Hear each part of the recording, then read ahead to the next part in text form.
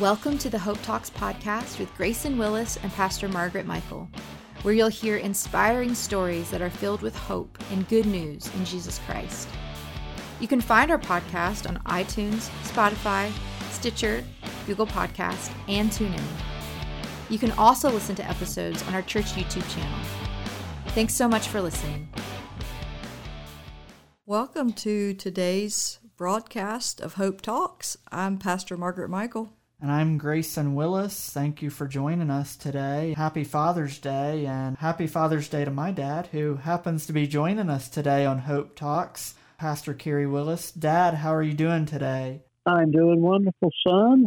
Good to hear your voice. Glad you and Pastor Margaret are in the cockpit together there of the Hope Talks flight, and glad I could just join up for today. And Dad's joining us via the phone today. Dad, on this Father's Day, first of all, I want to say thank you for all you've done for me, all you do for me, and the example and the Christly example that you've lived for me and for our family. Kind of one of the thoughts that Pastor Margaret and I were thinking as we were talking in a little bit of preparation for today's broadcast was on being present, whether that's being present with your family, being present with your kids, whoever you're in contact with. And we know that presence is something that you care strongly about and believe strongly in. And also as Christians, we know that if we're present with people, that He will be present with people. Yeah, you're talking my language. I kind of tell folk I only have one string on the cello, and presence is the string. That can go a lot of directions, but what I mean mostly is the presence of God is the most wonderful thing in the world, in my opinion. I had a funeral recently, and I made a statement just kind of spontaneously, but it's from the fiber of my heart. I said, there is no gift like the gift of presence. And sometimes we try to give everything else to prove our love or to say we care, and all of the other things are fine, but I think we give too little attention, too little credit to simply showing up in people's lives. And being present to me is always on my mind. I'm not always as effective as I'd like to be in focusing on presence and making presence reality, but I always come back to it. It's kind of the default position of my mind, my ministry, is to just remember that we can bring presence into situations. Presence is important. Showing up is important. I was thinking about there's some brothers, it's a family that lives here in the valley, and so often when there is a loss of a loved one, these brothers own a business, and when there's a loss in the valley and you go to the funeral home, a lot of times you'll see these brothers there. Like they're present. They really get that. I've watched that over the years, and they have relationship with so many people, and they show up for those folk. And I was at the funeral that you're speaking of, and I remember just the dad of the deceased talking about how much it meant that people showed up and stood in that long line and just to comfort them. And we cannot discount what it means to show up. And the enemy would have us be caught up somewhere in the past or somewhere in the future, looking in the rearview mirror at regret or in fear of the future instead of just being present with people. That's where He wants to keep us. And if we can have presence of mind and show up, the Lord can use that in a mighty way. And it's just showing up for us. I mean, I've had people show up in my life, and it's been tremendous. It's been life-changing. But some people go, well, what does it matter? Like, if they won't care if I show up or not. And I've probably thought that before. What would you say to a mindset like that? That mindset of, well, it's not going to matter if I show up or not. Like, some people would just have that. They don't see the importance of being present. Yeah, I think that's human to think, well, who's going to miss me? Right. And there can be a certain amount of humility in that, and I'm all for humility. But I think in my life, as I've grown older and experienced more situations, people's lives, I think that my presence is one thing, but I really see my purpose of my life is to be a sanctuary of God's presence. And so, not that God isn't everywhere at all times, but there's this partnership that He's put in place, and He wants us to house His Spirit, His Holy Spirit. And when we come, it's a partnership of presence. It's me, but it's me plus the presence of Jesus. And so when I started to see the impact of that, I'm not aware of it always, but I believe in it. And so I don't have to be aware of it as long as I believe it. Other people become aware of it. That's right. And I have a lot of people say to me many times something that they gained in their own life's walk because I came into the door, came into the room, came through the door. And it's always still surprising to me, but not really, because often I wasn't thinking that person was even paying attention to me being there. So I know that that's kind of an affirmation that we do carry around the dwelling of the Lord in a personal way. And so I like what he said at the house of Zacchaeus, the tax collector. Stories recorded in the Gospels. He said, "The Son of Man has come to seek and to save those who are lost." And I believe that the Son of Man, that was Jesus' favorite title for himself, I believe the Son of Man is still on that mission to seek and to save those who are lost. He's just doing it through our bodies now instead of through his own. And that's a powerful mandate on my life, I guess I'll say. And Jesus showed up that day in that story. He showed up in Jericho, and he showed up in the house of the most infamous man in the city. So if we find Jesus showing up, I guess that we ought to be encouraged to show up as well. We see him all through Scripture as he walked the earth. We see him showing up in people's lives, and he wasn't showing up to have center stage, but to sit alongside so many people, and he saw them. He took time to minister and not just be around them, but really speak truth and hope into their life. Yeah, it's beautiful. Yeah, the thing about showing up, too, is it's a willing heart. It's willing to be used by God to minister to others, I believe. It's whether it be, there for friends or family or for even acquaintances, people that God brings into our path, just being willing. I think, like you all were talking about the funeral that you were both at, the presence of being there for that couple that had lost their daughter, and just being there in the hard times and the good times, celebrating with people in the good times and sorrowing, mourning with people in tragic times. It just takes availability and it takes willingness, and we can show the love of Christ to people without even having to use words a lot of times. Exactly. And there's a kind of a thought going through my mind, Grayson. Maybe there was a time in my life that if I had to travel to a funeral hundreds of miles to be present for my dear friends, I only kind of saw the destination. I didn't really see the journey. And the Lord has widened my perspective. I have a few slogans that I try to live my life by. One is presence matters most. Another is no invisible people. They really go hand in hand. They dovetail. So these days, I don't really see the destination idea only. I think the Lord has given me a three-dimensional perspective about presence.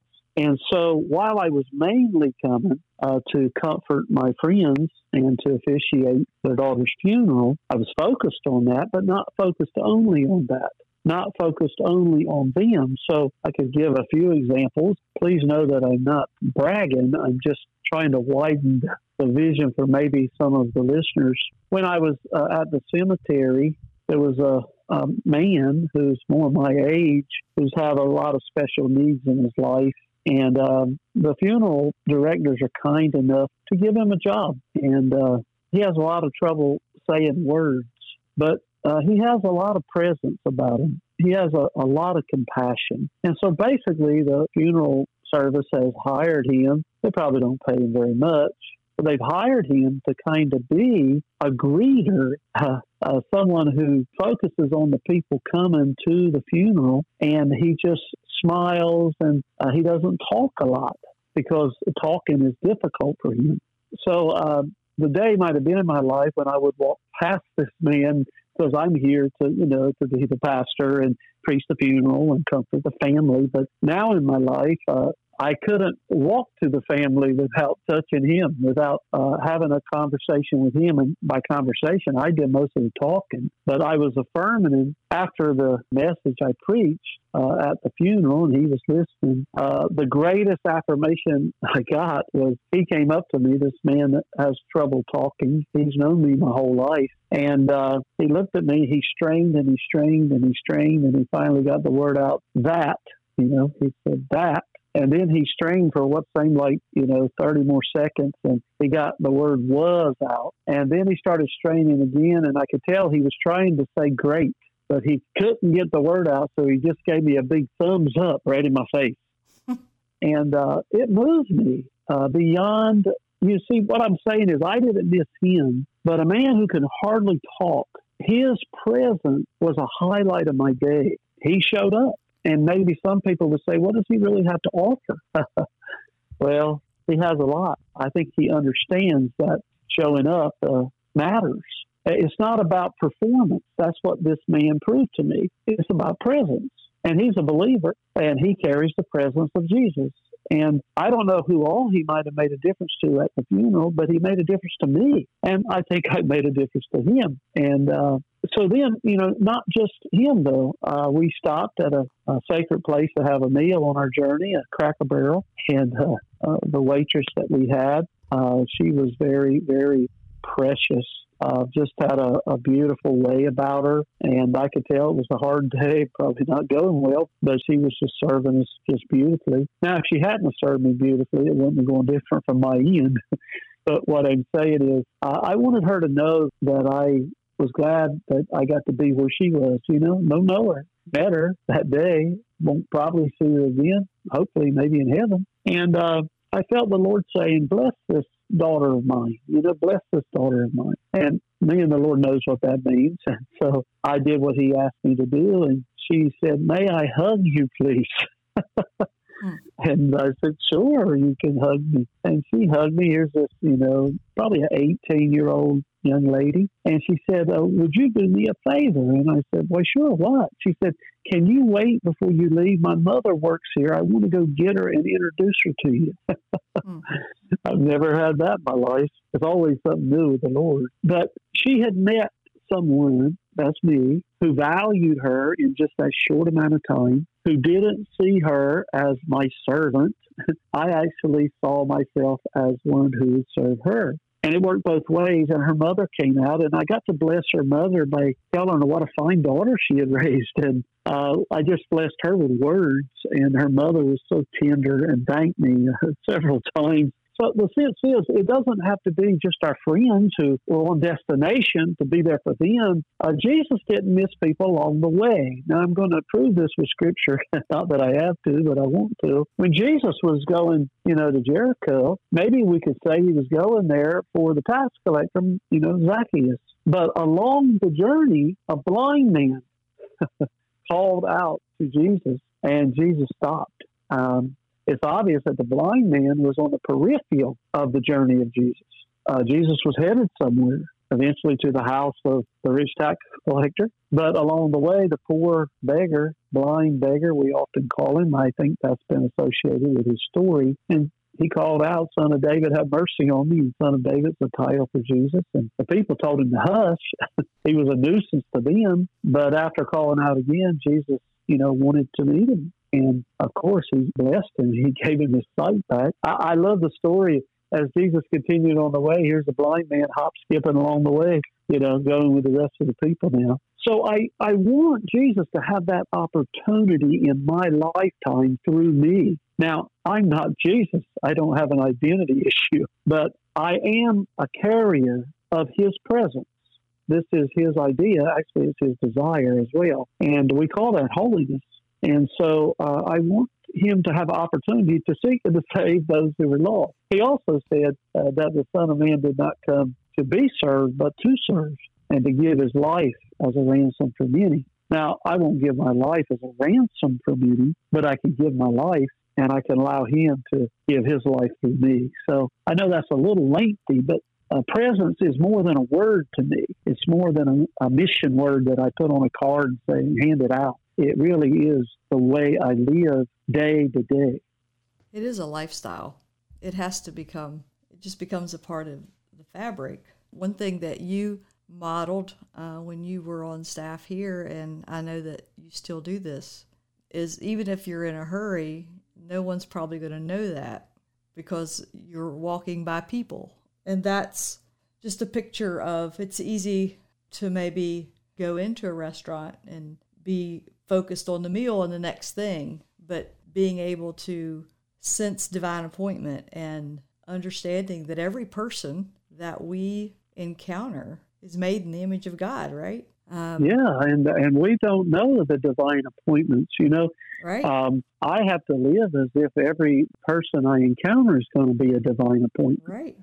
And when I say I have to, I don't really mean it that way. I get to. Yes. I get to live my life with that kind of value attached, and it adds to the value of my own life because I get to value each person, that I might encounter that day. And it's not just seeing people either. I mean, you can be present with people and not be with them. I believe that totally. One is through prayer. I think that prayer puts us in some spiritual way present with people. But I want to go into another direction. Sometimes when I'm praying, my life's kind of become a prayer, to be honest. But sometimes when I pray, I sense the Spirit saying, send a text to someone. Let them know that you're praying for them or they're on your mind. Send an email, make a phone call, write a card. And I think all of that in some way, while it's not, showing up, it is still in some way, it has the same DNA as presence. And it means that you're not just dwelling on yourself, you're thinking about someone else. And a lot of times, if we do that small thing, send that small text message or make that short phone call or stop and just talk a couple minutes to somebody, even if we're in a hurry, it shows them how much we care about them. And there's a lot of times I've heard people say, like, whether it be a text message or what, like, you don't know how much that meant to me. Like, we think nothing of it, but it meant a lot to that person. So anytime the Lord puts somebody on our mind, whether it's to pray for them or to reach out to them in a small way, we need to be obedient to that because we never know what kind of impact that can have on somebody's life. Yes, and I think that this idea, Grayson, is, when we live with this mindset, choose this lifestyle, as Pastor Margaret said, in a way, it's a little bit like fathering people. This is Father's Day. But what does a loving father do? A loving father is focused more really on his family than he is on himself. He's focused on his children, and certainly a mother is. So I think in some ways, this idea of presence, understanding how essential presence is and to care for each person and know invisible people, I think it begins to give to people the idea that I belong. I am family. I want people to say, Kerry Willis treats me like he's my family or something. Because I don't really treat quote-unquote non-family members different than I treat my family, really. I mean, maybe I don't know them as well, and I don't live where they live or live with them or, that kind of a thing. But I want to be the same person with those that I'm just encountering as I am with those who know me most, and vice versa. I want it to go both ways. So when the Cracker Barrel waitress looked at me and said, "May I hug you?" my wife is sitting right there. She's not bothered by that. This is how I am at home. And, she would kick me on the shin if I didn't jump up and hug this waitress. And she'd be like, "Why are you not being yourself?" So the sense is that there's a genuineness of it. Now, the people who would choose this idea just to make themselves look good or, some political gain, want to be important, whatever. Now, that's the wrong motivation. The motivation that I have is if people haven't thought about Jesus today, maybe through my life, he will give them a thought about himself. And that's what I'm hoping. The funeral that we keep coming back to, as difficult a funeral as I have ever had in my ministry. And that's saying a lot because I've been in ministry now for 30-some years, I guess, 30 at least. The situation was my best friends from childhood, my best friend and his wife, she's been my best friend as well since high school. They have one daughter. They adopted her 25 years ago. And on May 7th, someone took her life. She didn't take her own. Someone took her life. And it was a real difficult funeral. I don't think any of the funeral workers were looking forward to the funeral, including the speaker, those who sang, those who, served on the peripheral. It's just one of those things that you just assume not come, but you can't not come because you love these people. So love compelled me to come and probably others. Well, when I was on my way back home from the funeral that night, I get a text and it says, "Is this Carrie Willis?" Well, with all the spam and all that stuff, I'm like, I don't know if I answer this or not. Maybe I should block this person. Mm-hmm. But I went back and read it, thank goodness, before I blocked it, and it said, "Is this Pastor Carrie Willis?" At first, I thought it just said Carrie Willis, and that could have been anybody, but I thought, wow. And so I texted back, and I said, "Yes, and who's asking?" And it happened to be the young man who played the violin at the funeral. His music encouraged me in part to do what I had to do. The Lord knows I love violin music. And he played the solo on "It Is Well With My Soul" just before I got up to speak. And that combined with a prayer that a dear friend had sent me that morning, someone who's been praying for me for the better part of these 30 years I've been in ministry, Angela Sipe is her name. She's on staff there with me and was my assistant for 24 years, 23 at least. But this violin music had really helped me. And when I was heading to the gravesite, I saw the violinist and told him, just quickly how much I enjoyed that and how it helped me. And he didn't get to say much to me. We talked just a few minutes. Well, this was him. And I want to read to you the text. I think he'd be fine with it. It doesn't hurt that his name is Christian.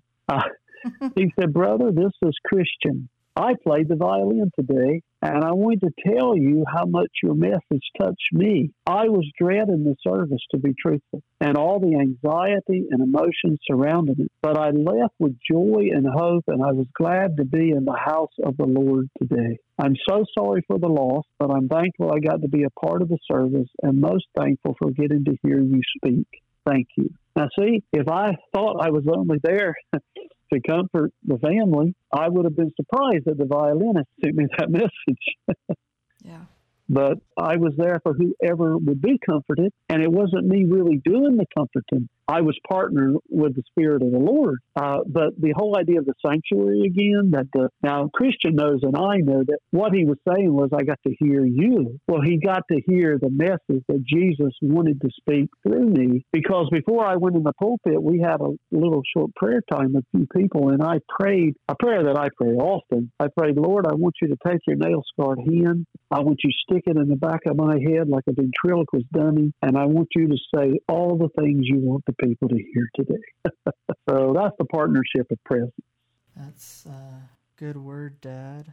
Yeah, I don't think that anyone was probably looking real forward to being at that service, but it is amazing how that we know that God is already what the enemy would intend for evil, God can use for the good of those who love him and are called according to his purpose. Yes, Pastor Margaret. And those that we model this lifestyle around, regardless of what their place is in life, they understand that they also have a platform of presence, that their life can play a part in this partnership of presence. Yeah. And when Angela sent me the text, she worked alongside me long enough that she knew that her part in supporting me in ministry and praying for me in ministry was as essential as what I would go do, what my part would be. Yeah. Every part is different, that's the whole idea of the body, all the parts working together.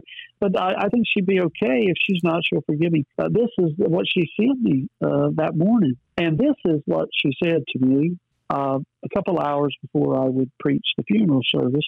She said, "It's a hard day. I realize that. but you were made for days like this. Your gift of compassion and words used to express God's intentions for us is necessary and life-saving. I know you'll be exhausted in all ways after today, but I will be praying for you before, during, and after. That's partnership in presence. Yes. Partnership in the ministry of presence. That's exactly what it is. And I close my message by telling the people who would come to the funeral on this hard day that when you came, you didn't know you were bringing a gift. Yes. And the gift you brought was your presence. And Yeah. some came and brought also the presence of Christ in them, you know. Right. So as you wrapped that message up yesterday, and I think it's just a beautiful way maybe even to wrap up this segment, you talked about, well, we're talking about relationship today. And, you know, Paul wondered if he loved enough. He wondered if he loved too much. You know, that was just, we all have questions, and he's on the other side of that relationship. But we have relationships that we can still invest in and maybe need to. Maybe some are listening that have not been present with someone because of a disagreement or whatever the case may be. And today is Father's Day. And a couple of things you said at the end, if I don't have it right, you can correct me.